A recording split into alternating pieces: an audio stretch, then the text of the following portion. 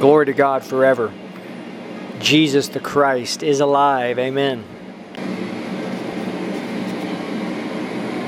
This series is the glory of the Lord, and we're coming into Easter, that glorious day. We're in Easter week. Tomorrow is good. Well, this week, today is Wednesday. Friday is Good Friday, we celebrate. And then Sunday, Easter, the sacrifice of Jesus Christ. How glorious that God would send His Son to die. Holy Spirit, teach us during this time. Only you're the only one who can do anything. You're God Almighty. Jesus, thank you for being here.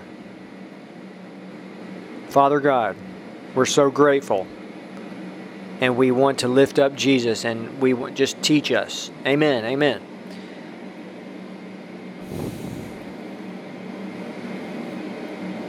The sacrifice of Jesus Christ. If you want to know what our ministry presents about this, please, if you're able to go online, look up our book, The Sacrifice of Jesus, and it's available on Amazon. It should be on our website for free. The sacrifice of Jesus Christ. For all eternity, He will be honored and revered and glorified and everything else because of this and because of everything. He sacrificed in leaving glory and coming to the earth, and knowing that He would have to die for the world. It's just beyond comprehension.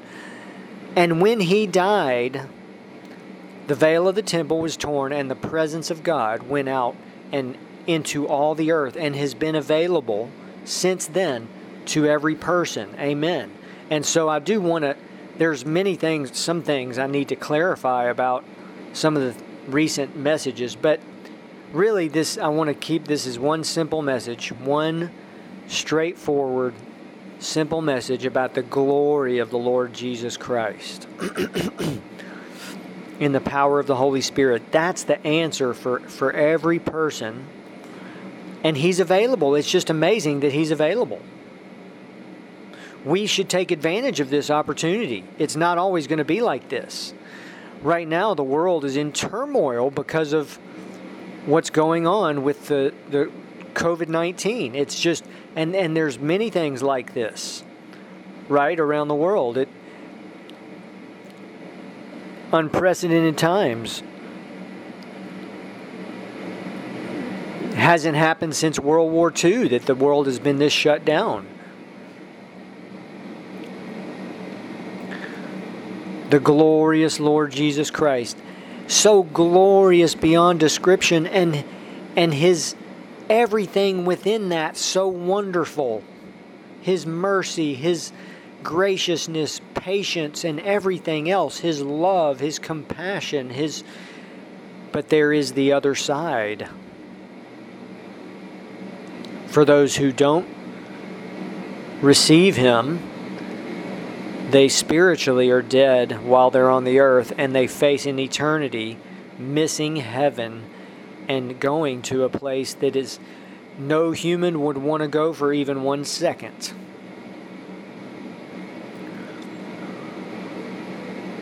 The glorious Lord.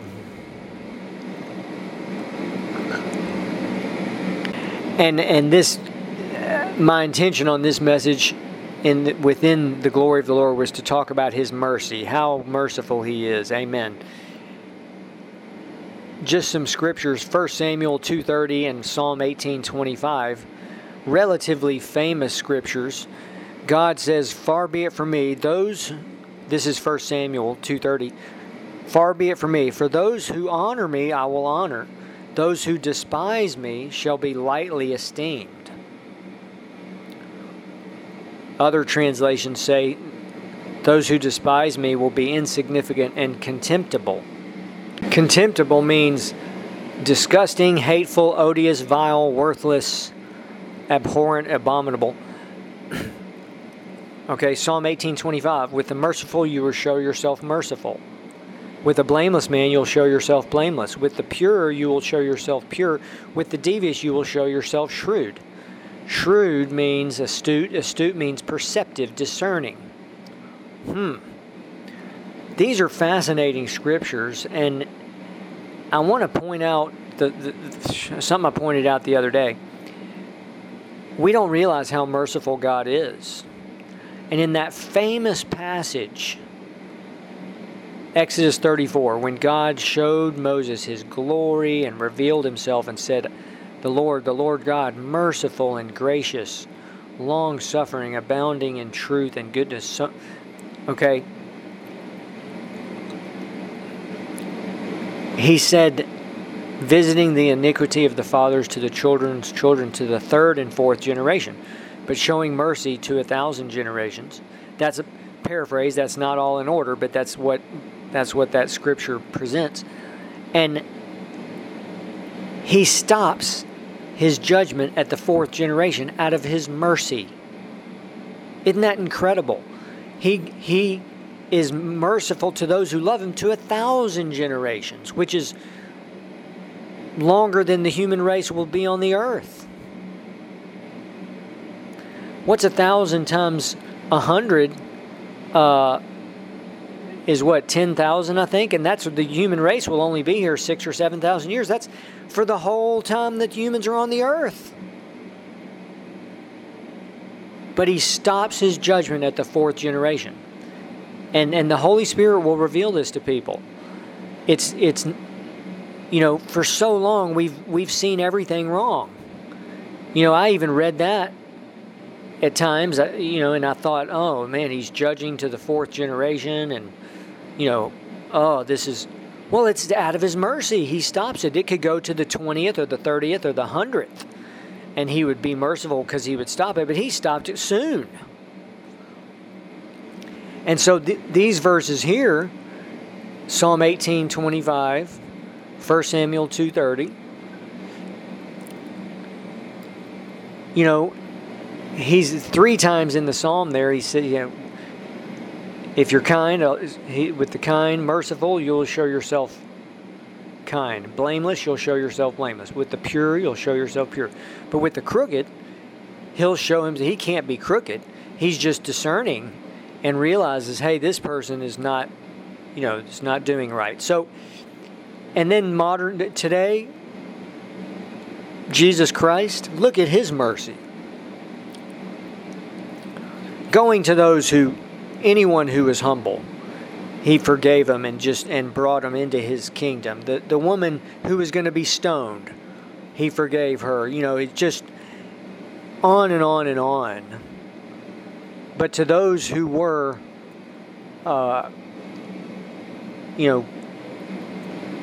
who were not humble, those who were haughty and so forth, he opposed them. So,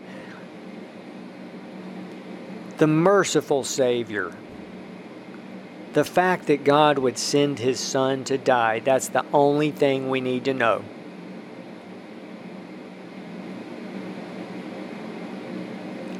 Suffered such a cruel death, shed his blood 7 times, knew he was going to have to go through this, prayed that he possibly could be delivered from it, but he did it of his own free will as a man, chose and did it. He could have not done that. That's how holy this is. This is a mystery. As all things in our most holy faith, really, if you get down to it, are a mystery. This might be the greatest one of all. That God sent Jesus, and that Jesus came on his own, came and did exactly what his Father said to do, and suffered and died for the world. Amen. Amen.